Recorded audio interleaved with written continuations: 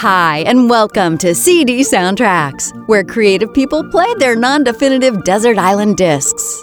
You're listening to an edited version of the live show that was broadcast earlier on Hoxton Radio. It's a music show, but we've cut most of the music out. Here are the bits in between. Hello, folks. Hey. It's Hello.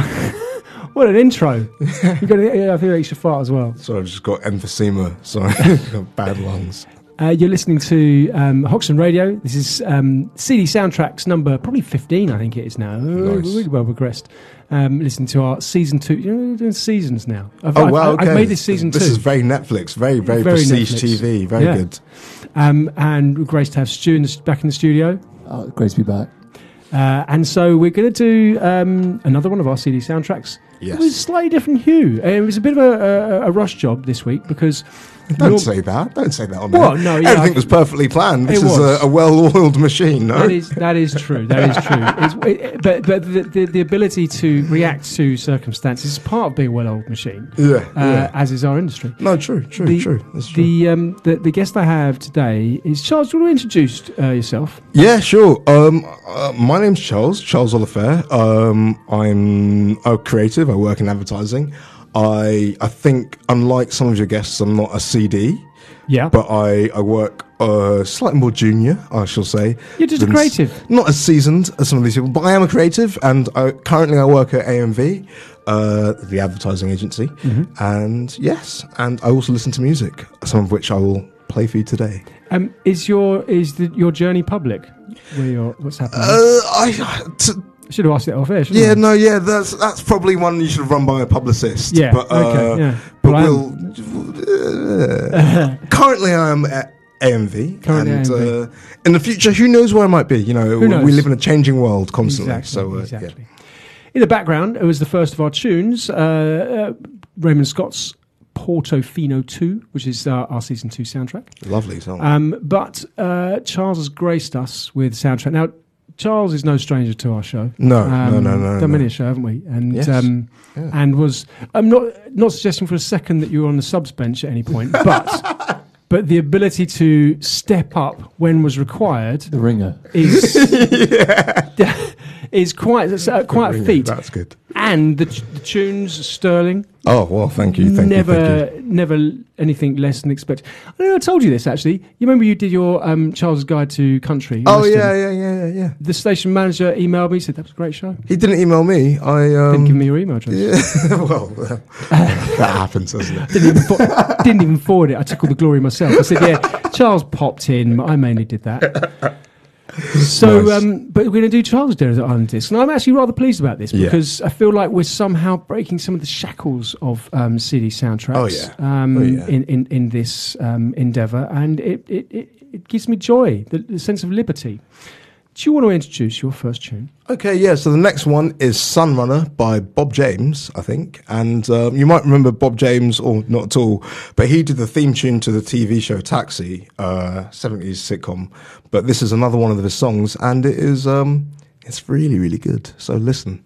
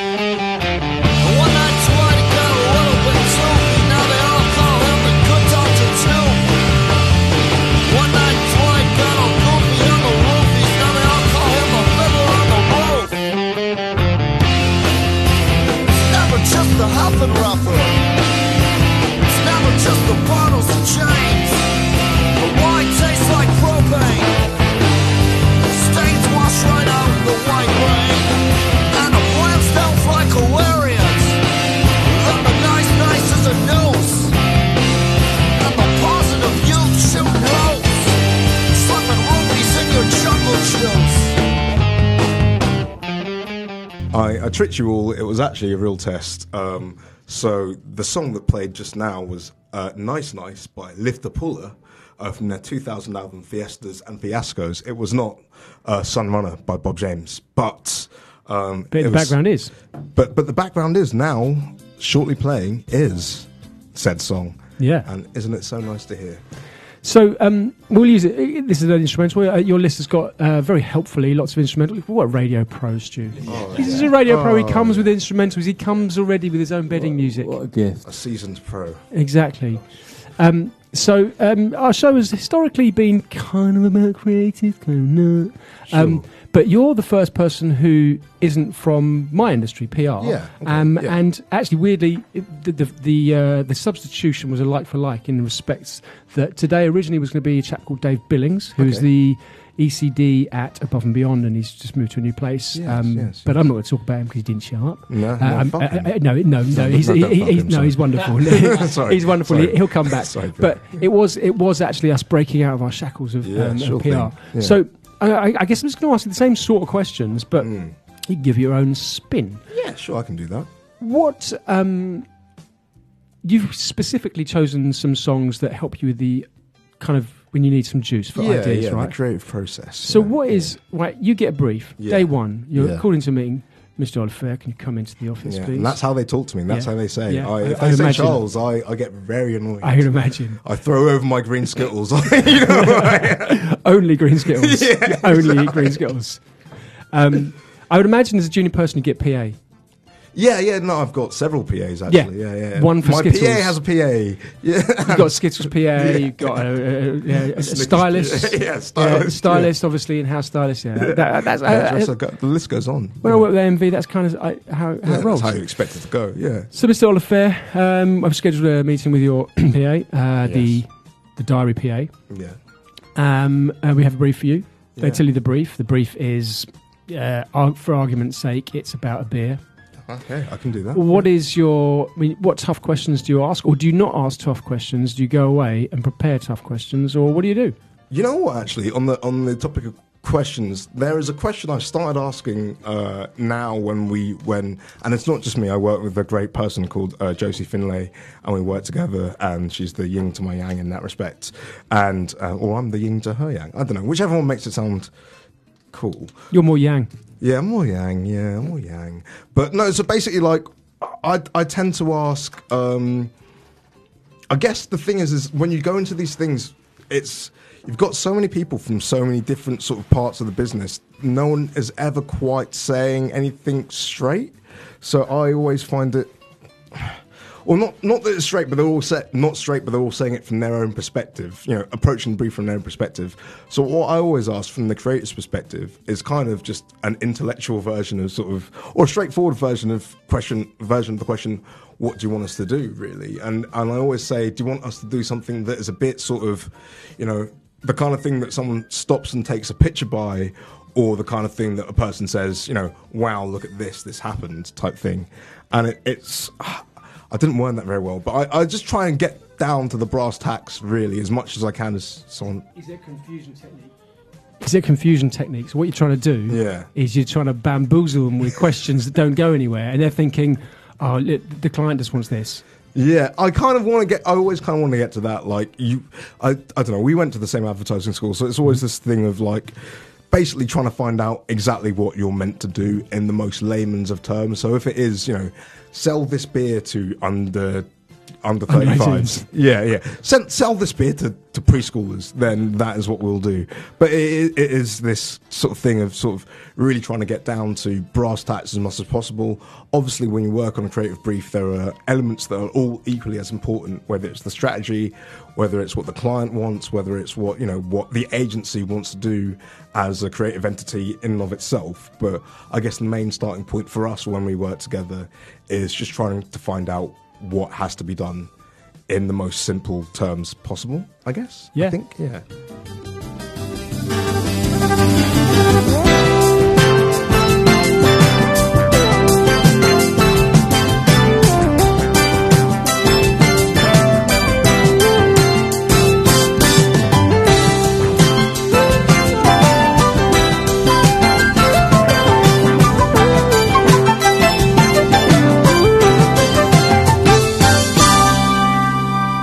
ending part was almost like a Seinfeld-esque intro to the Charles Show. Yeah, it's a real sort of like sitcom sort of opener type thing. You feel like it was missing a slap bass. Yeah. So you've got your brief. Yeah, sure. Are you graced to meet the client, or no, that's the wrong way of saying it. Is the client allowed to meet you? No. No. At my level, no. But I mean, occasionally you do. I think it's always sort of quite good at the sort of initial staging thing, not to have to, from my limited knowledge, not to have too much sort of client contact, because you want the creative process, such as it is in advertising at least, to sort of be unhindered by sort of bigger voices in the room. So it's great when you can just start out and really just throw shit at the wall and see what happens, and then let it get chipped down by by reality and things like that. And yeah, you walked out of the room, yes, and you've got the Zoom meeting. You've left the Zoom meeting. What's the first thing you do? What's the first part of your creative process? Because it's worth stating for the viewers that as a pair, you're a relatively self-contained unit. The yin and the yang will go away onto a mountaintop and stare into the distance. This, right? Just really sort of contemplate things. I mean, it's funny actually, because you work really, really, really, truly work as a unit, but it will genuinely begin, at least now that we're not that often in the office together, with like at least a 15-minute break of go get a coffee, think about what's just been said to us each, and then go away and then come back to each other and sort of see how you each understood it. I think the interesting thing about being in those meetings is, in any sort of setting, each person their ears get pricked up by certain things and other persons. So what did you make of that? Oh, I got this from it, and then I got that from it. It kind of seems a bit like this, and that's kind of where the magic starts to happen, when you've gone away a bit and sort of seen it, told each other what your perspectives on whatever the brief was really, and that's kind of where it starts to sort of, like the coffee we just had, percolate. And and I suppose because you work so much with Josie, you kind of second guess them quite a lot. I've started. I don't have a partner in creative terms, and it is a terrible travesty. I try and borrow them and get them onto radio shows. But I do work quite a lot with a couple of people. There's a lady called Eleanor I work with an awful lot, and you start to get used to knowing what their thinking is like, and you kind of feed off that. You know where they're going, or sometimes you don't. In that process, do you find that you are looking for them to give perspective to your thoughts, or is it that between the two of you kind of bounce it back and forth and quite often quite quickly find your common ground? Or do you have different perspectives and you go alone and take them with you? It's kind of a mixture of all of it. You kind of want to bounce things back and forth, say what you kind of thought, or like how you think it should go, or whatever. But it really is sort of, it's the things that lots of stuff gets sort of left behind. It'll be like, oh, I kind of think this. That's a bit too this. Or, I kind of think that. I'm not sure about that. And it's the stuff that sort of rises to the top that tends to be the better stuff. It's the stuff you agree on. It's the stuff you both like, so that makes it easier to work on it.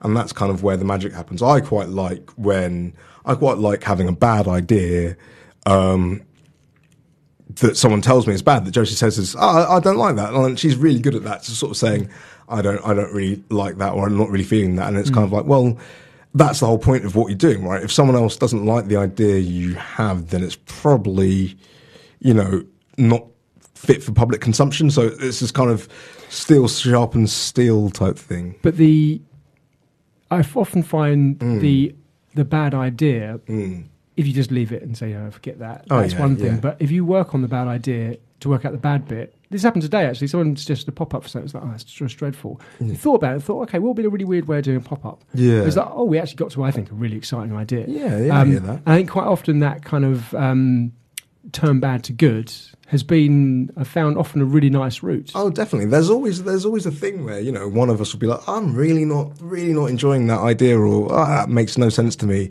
And then again, you go to the toilet, or you've been like brainstorming for a bit and you've sort of taken a break, and then you come back and it's like, oh, actually I was completely wrong. Let's go down this route and see what we can what we can make of it. And I think that's always quite fun.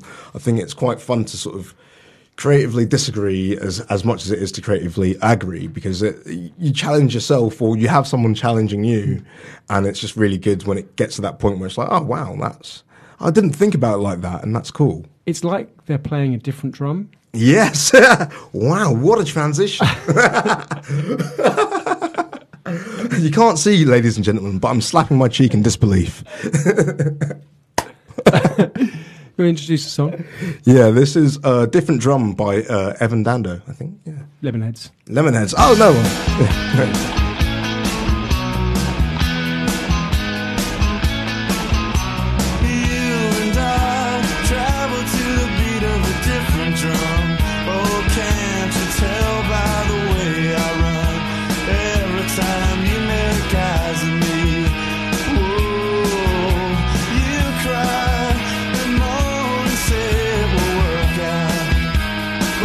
Child, I've got my doubts. You can't see the forest for the trees. Don't get me wrong, it's not that I knock it, it's just that I'm not in the market for a boy who wants to love only me. Yes, and I ain't saying you ain't pretty. All I'm saying is I'm not ready for any person, place, or thing to try and pull the reins in on me. So What a shame to cut that short, but them's the rules. Hey, so next up we have Rearview Mirror by Pearl Jam. And this is just one of those songs, not too much to say about it, but it just really rips, and I feel really creative when I listen to it. It just gets me going.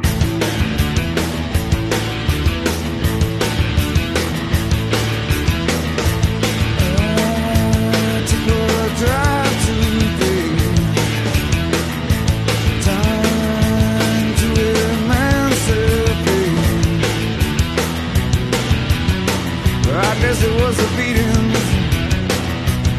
made me wise. But I'm not about to give thanks or apologize.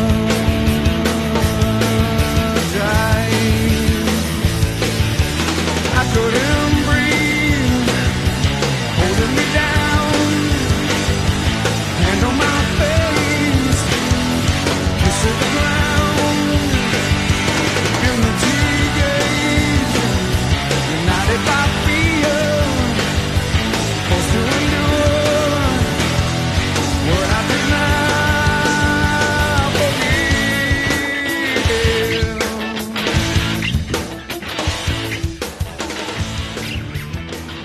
Bit of Pearl Jam. I never really were. I didn't. Have you, Stu? Did you ever have a Pearl Jam thing? Never entered into the universe. It just came to me recently. I'm really into the sort of the 90s college rock at the moment. It's just good. Speaking of 90s college rock, I don't know if they're quite. I think they were big on college radio in America. But I work at a cafe and Graham Coxon came in yesterday. Oh, nice. Oh, what was he saying? He was having a ham and cheese toasty. Nice. Did you acknowledge him?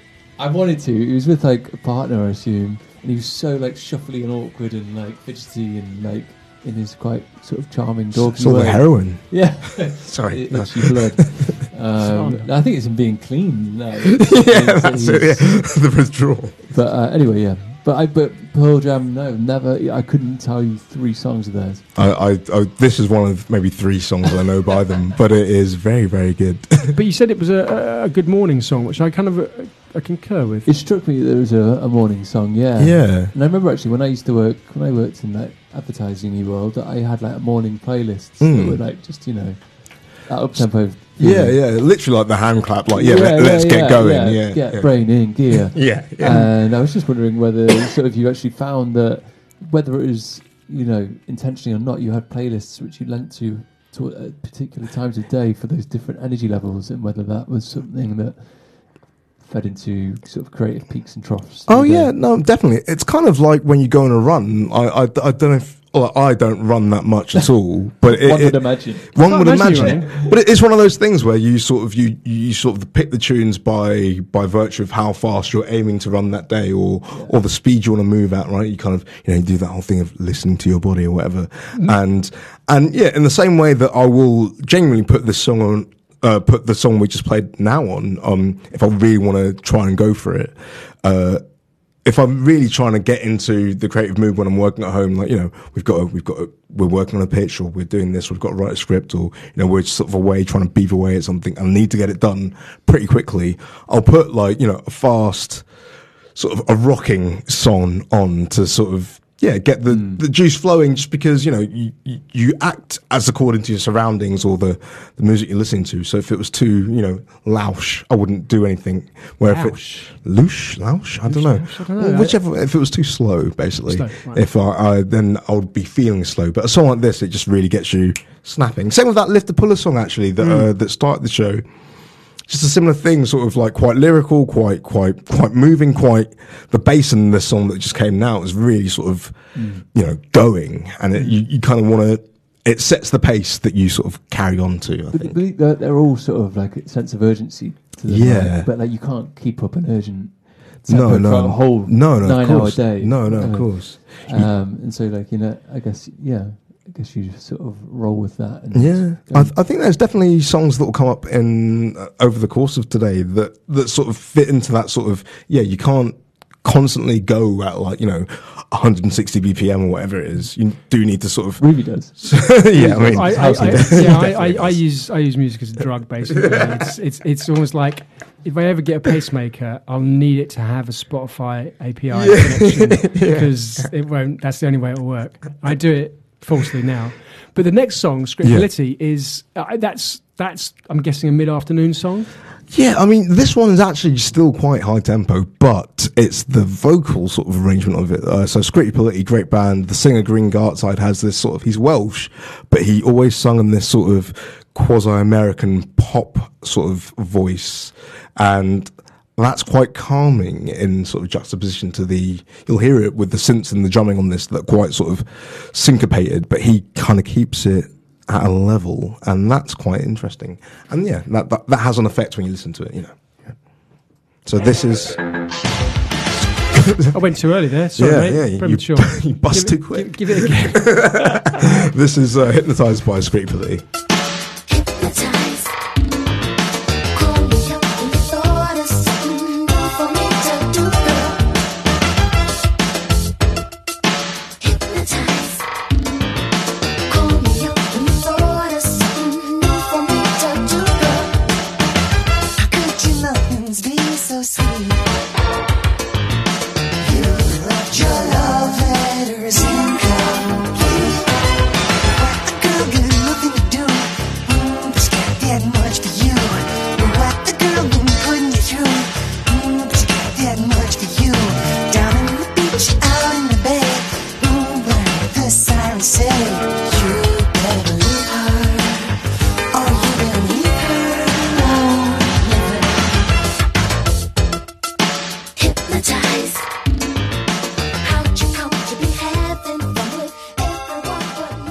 Good, right? Yeah, that was I nice. enjoyed that. Yeah, enjoyed that. They started off sort of sounding like a sort of dirgy sort of krautrock sort of by way of sort of like hand sort of thing, type thing, and then there was a sudden click, and creatively they sort of the main singer Green Gartside decided to sort of go this sort of weird poppy route and like really partner with producers that are using sort of like the high end sort of like sequencing sort of equipment at the time, and that's why it all sounds so sort of fast, plunky, and it does feel kind of like sort of fantasy-ish in a weird way. You can imagine it. You can imagine it being in an 80s film in a kind of scene where they're they're running through fields trying to find. Yeah.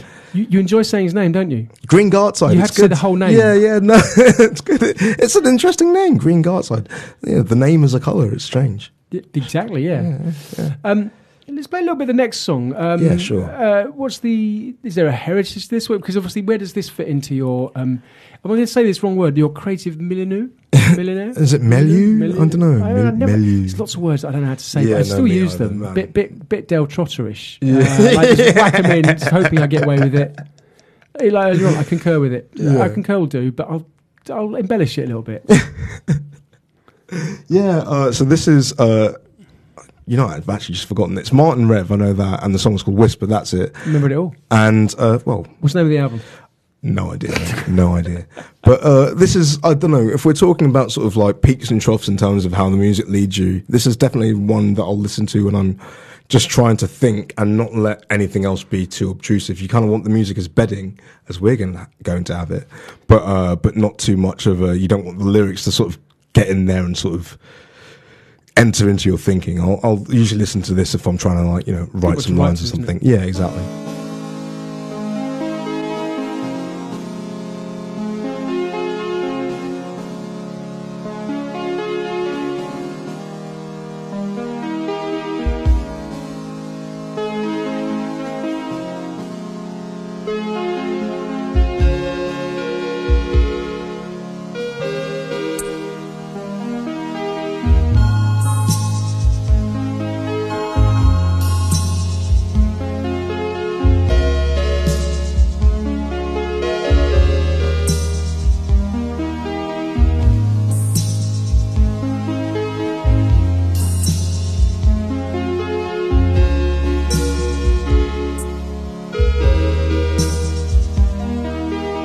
That'll do for now, but give the track a listen on Spotify. I wonder how much the music affects your writing, because this one feels like you kind of want to tell a fairy tale to it, I guess. Yeah, it's got that sort of toyetic feeling or whatever. Like it feels like it's being played on children's musical instruments. And then maybe if I was trying to write something that felt a bit sort of childlike or wondrous, or even just not even that, just even trying to. I think I tend to, when I do write for work, I always feel like I'm saying things quite seriously. So it's quite nice to have something that feels like it's sort of, consciously not serious, so that you can sort of get out of that mindset and sort of be a bit more fun and a bit more open. Here's something I want to ask you, and it pertains to you and not to the typical guests that we have, in that you are a part of a pair. Yeah, sure. You're essentially a writer. Yeah. Josie was essentially a writer. Yeah, she still is. Yeah. And as you have progressed, how much has that the fact that you've got two writers, quite conceptual orientated, has that changed things? Is that quite typical in your part of the world? Do you lust for art, or is it really not needed? I suppose it depends on the brief, really. There are obviously briefs that do come in where it's like, very much a visual idea without sort of a script behind it, or sort of, that type of thing does come in. But at the end of the day, it's all sort of storytelling, whether it is just a visual or whether it is a script or whether it's a radio type thing. So it does help that you're both writers in the sense that you're both able to, and even people who aren't writers are obviously able to imagine things. So it does really help that we're both writers. And I think the really good thing about us as a pair is we're both quite different styles of writers. We both obviously come from a place of humour, but I think we've got two different senses of humour that complement each other. So that always works quite well. And I'd say that Josie's quite a good illustrator, and she's also got a visual aspect to how she thinks, and so do I. So that always it comes out in the wash. Basically, it works. You can sort of turn up as you need to and turn it down as you need to. Obviously, it'd be great if we could both sort of paint the Sistine Chapel, but you share that role, don't you? Though you both do. Stuff like that. Yeah, I mean, in the kind of advertising we do, a lot of it is just sort of it's not so much having the ability to do something, it's sort of having the vision of something. So, being able to be like, oh, here's a great film I saw that had a great opening sequence, or here's a great painting I saw that had, some really great colours, is just as good in the roles that we do as being able to recreate those yourselves. A lot of what we do is, making mood boards of things, or sort of saying, I want something to be a bit like this. So having that knowledge of something being a bit like something is good. And so maybe the dexterity of your pen, yes. your brush in visual terms Yeah. actually isn't hampered in the sense that you can communicate the visual to somebody who can do the craft. Yeah, part of it. exactly. Yeah, and I think a lot of the time that is where the real skill lies. Is it's communicating the visual or saying, I want this to be like this. I heard a really interesting thing the other day about Rick Rubin, where like someone was saying that like it was someone who worked with Rick Rubin recently for a while, and they were saying like Rick Rubin said that he has not played an instrument in the studio for a long, long time, but it's just that ability of saying like this should sound like this, the drums should sound like this, or the guitar should sound like this, or the 808s should come in here. Do you know what I mean? It's not necessarily that he's going to be pressing the keys and putting each instrument together. It's more saying, here's what I think it should sound like. I feel like I read the other day, I think it was about, who's that producer who shot the lady, big frizzy hair, forget his name for a second. Phil Spector. I feel like Spector, I feel like I read that he doesn't play any instruments, can't read music, none of that. And I feel like it's quite, I mean, certainly the guy that we also, whose name I forget temporarily, Welsh guy who did Honeycombs, all that kind of Moon Man stuff. Yeah. You know what I mean? When he also shot someone, he shot his landlady. What's his name? That guy. Also, I think... Yeah, that guy, that guy. Yeah, and I feel like we did a whole show on him, didn't we? And yet you can't remember his name. Yeah. For shame. Gadzooks. But also I think that these are people who are great producers who actually didn't, and great producers, right? Yeah. He was arguably our Phil Spector, I think, is generally the thinking. Are you thinking of Malcolm McLaren at all? No. He's very similar. Yeah. I'm thinking of Stu. I think Stu's on the internet finding it out. Researching away. It's the Honey... Joe Meek, yeah. Oh, yeah, of course, yeah, because he just hummed out the, for Telstar and stuff. He was just like, and then the band played it. Yeah. So actually, that ability, although it probably comes in handy, doesn't stop him doing so. And there is an argument to say that he's probably not held back by trying to hum the right notes. Yeah, well, he's held back now because he's dead, but yeah. That has held him back, I imagine, quite a lot, yeah. He's not been as prolific. He fell off. He's really dropped off, hasn't he? Your next song, I don't even know if your next song is a betting song because we could play it in the background. It's the You Got Soul by Domina. Yeah, so one thing I really like to do is I used to, before I worked in the kind of advertising I do now, I used to work in like a really quite boring marketing job, several quite boring marketing jobs, and I would sort of make these playlists to sort of get me through the day. And this was sort of the centerpiece of like an Italo disco playlist I made. And I just really like it. It's called You Got My Soul by Domina, and I think it's the only song they've ever done. And it's just really sort of, it sounds like Robots Crying, which I think was the name of the playlist actually.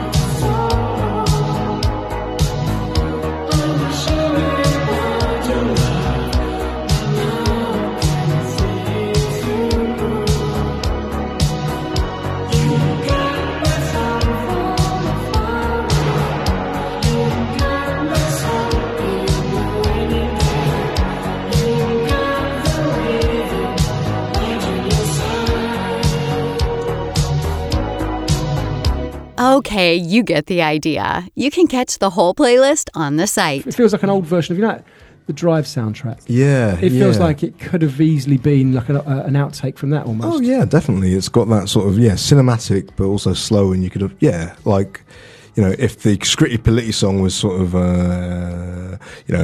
an 80s girl getting changed in the mall, this is like them walking away from the love of their life, something like that. I don't know. Do you know what I mean? Yeah. Before they they think it's all over, but there's one more twist. Yes, exactly. Yeah, before the third act. There we go.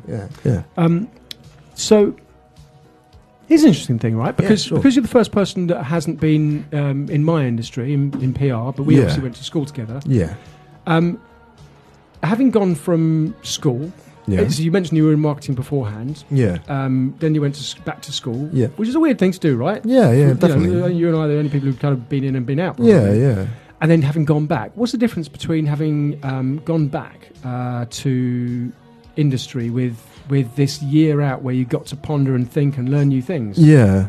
It's interesting. I guess, like, I think that whole process is sort of like a big thing of sort of unlearning things that you sort of think that you know and sort of learning how to think differently again. And I think because in these marketing jobs I'd always had, my title was always, you know, copywriter or something like that, but there was never, I was writing definitely, but just the aspect of sort of coming up with ideas for things was never an aspect of it. Do you know what I mean? Like, because you don't necessarily have to have an idea for a landing page for a website, or sort of like an all mailer for people who have forgotten to deposit their funds for some, you know, thing that some company runs. Do you know what I mean? And that's what you're doing the previous one. Yeah, it was like, you know, banking things, and like I think I worked for like Virgin Media for a bit, like things like that, where it's sort of like emails that get sent out to be ignored type of thing. And you always think, oh yeah, I can do this, I can make write a subject line, or, you know, that type of thing. But there's so much different that it comes with sort of coming up with an idea and having to actually think about what the thing you're doing means, I suppose. And that's a really interesting aspect of it. And I don't know, how did you find it?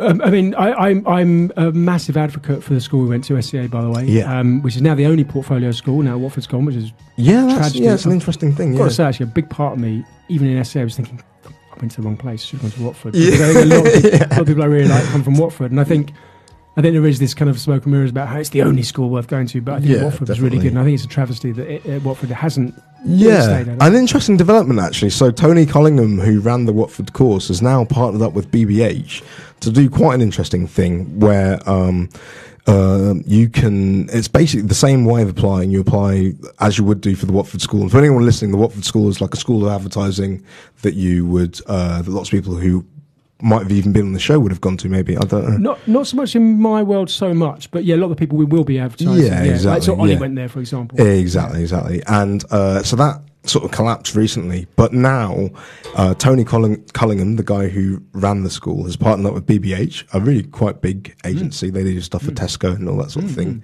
And so it will be the course, but run through BBH as part of their placement scheme. So it's a 10-month scheme, but you get paid to do the course rather than you get paid a salary, basically. But funny enough, he was moaning about that. He was moaning about how agencies are setting up their own thing and taking away from him. Well, I guess. But I get the feeling that I've never met him, but I get the feeling that there's his way or the highway, right? Yeah. Will it change much in BBH? Yeah, I don't know. I think definitely one thing. I mean, I don't know him, so I can't speak ill or positively in too much degree. But I think that the idea of it being a paid course, as in it pays you to take it, like apprenticeships, you know, because if you're trained to be a builder, you can do that and get paid to do it, right? Yeah. So why can't you do that for advertising? I think that can only be a good thing because it opens it up to as many people that are able to do it, regardless of their economic background and stuff. So because that's been we'll see. A perennial problem is that these schools are expensive and you had to take time out of life and it demands quite a lot of you. Yeah, so to open that up, presumably there'll still be the same kind of gating to let people in. But one of those things won't be their ability to pay for this, which is great. Yeah, that's amazing. And also one thing is that, like, you know, you'll be able to, one of the great things about the school we went to is you're working on live briefs all the time. And wouldn't it be so amazing if you were working somewhere where those live briefs could actually happen and get made and, you know, jumpstart your career before it's even begun? I don't know. That sounds really cool to me. I think it's wonderful. I'm going to start playing this next track. Sophia. Yes. Is it it. I'll start playing it, but it's a long old one, so we'll get talking. We've only got 10 minutes left. We're going to try and stick to the hour. Yeah, sure. Do you want to just introduce it? Has it got a place in your heart for a particular reason? You I'm know, going to put it on the background. Yeah, put it on the background. So this is Sphere 1 by Sophia, or S-Fire, depending how you pronounce it. So this is the musician Sophie, who recently passed away. Oh. And it's her and 2 other musicians. I can't remember their names, but it's just really, really good. It sounds a lot like the previous song, sort of like that sort of moody Italo disco type sound. And again, it's the kind of thing I like working to. It has lots of peaks and troughs to it. I don't know if we'll play the full thing, but it really goes. Nope. And nope. Got 9 minutes, always 10 minutes for nope.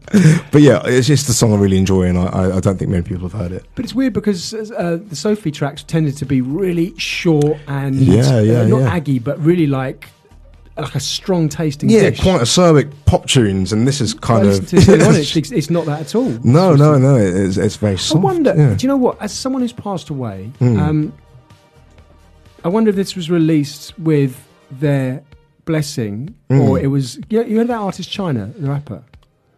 She's a lady called China. Okay, I don't know. And she was a really good, interesting sort of trap rapper, but she was kind of, she was just really interesting. I really liked her. I followed her. She had a small following. Then she died, and she became much more famous when she died. Like and then lots of her stuff that people have done with her have come out, and the quality has just gone down, in my opinion, massively. Okay. And it makes me sad a little bit because they're probably getting more plays because she became famous because of her death. Yeah, of course. Whereas previously she was really exciting and interesting, and a really interesting story. And I wonder with this I always worry about this sort of stuff if it hasn't had the artist's blessing. Well, I think this song in particular came out before the artist sadly passed away. But yeah, that happens all the time. You have that with I remember there being like Tupac records that came out like years after he died. Do you know what I mean? Or there was like a Michael Jackson record that came out a couple of years ago where it was like him and I don't know, someone crap that was born when he died. Do you know what I mean? It was just, I think this wasn't this one of the Blue members of Blue. Oh God, really? I know maybe that was Stevie Wonder in Blue. Even worse, right? Yeah.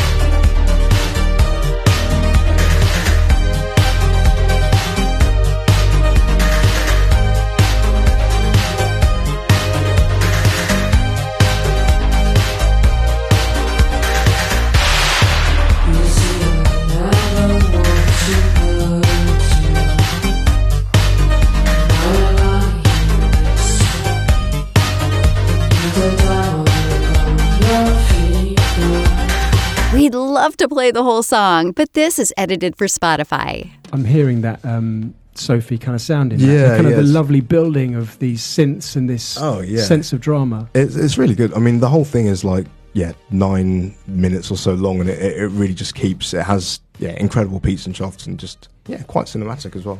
It's really good. Given the shortage of time, as ever, these shows are way too short for a great playlist like this.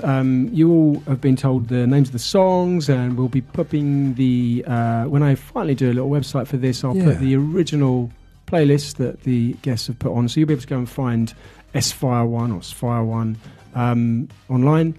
You want to introduce the next one, which we'll also uses bedding because it's also an instrumental. Yeah, so this just came to me really randomly. So this is Stop It by Keisha, which is released on a label called Stroom, which I think just sort of does weird, obscure reissues.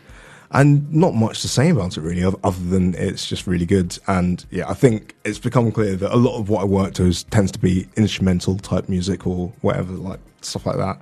And again, it's just another one. It's even keeled enough to sort of work to, but also has enough going on that you can it sort of gets the synapses firing. I'm going to ask a question that I think I didn't mean to ask earlier. What is the advert or the campaign that you really want to write at the moment? Oh God, that's a cool question. I don't know, man. What's the hue of it? Like, is it something that's like side-splittingly funny? Is it very much TV adverts you want to be writing, or do you want to do? Remember at school how quite often the ideas that one were big, much bigger than TV adverts or posters. Yeah. They were big ideas, and is that you strive for that, or are you really striving for that kind of tight, perfectly formed pop song-esque advert? Yeah, I kind of think, describing an advert like a pop song is exactly what I'd like to do, I think. Exactly. Are you Scritti Politti of the advertising world? I think that's it. It's this. I think there's just a lot of work that goes into making something consumable for everyone and interesting and entertaining for everyone, especially when it comes to an advert, which are inherently things that people don't want to see. And I think, that's kind of what I want to do. Something that is, it's got to have humour, it's got to have heart, but the kind of thing that people will quote to each other in the playground, or or use as like, you got things like Compare the Meerkat. Maybe that's not the most amazing advert in the world or the most amazing ad campaign in the world, but it is, for the last 15 years or so, been a huge part of culture, and that's kind of the great way to do it. So what's been out in the wilds recently that you love? Oh God, you know what? Should have prepared that one for you. Sorry. The first thing that comes to mind is that Domino's advert with the yodeling, but then there's a really, really good one for P&O Ferries, which is really quite strange. It's got an incredible song at the background of it, and I can't really remember it, but it's like it's all about returning to the sea, and it's this quite sort of intense but really watchable type thing of the sea calling people, obviously because it's a ferry line and whatever. And I just thought that was really brilliant. Yeah, P&O Ferries Return to the Sea, I think it's called. And it's good. We'll have a little blast of Stop It by Keisha.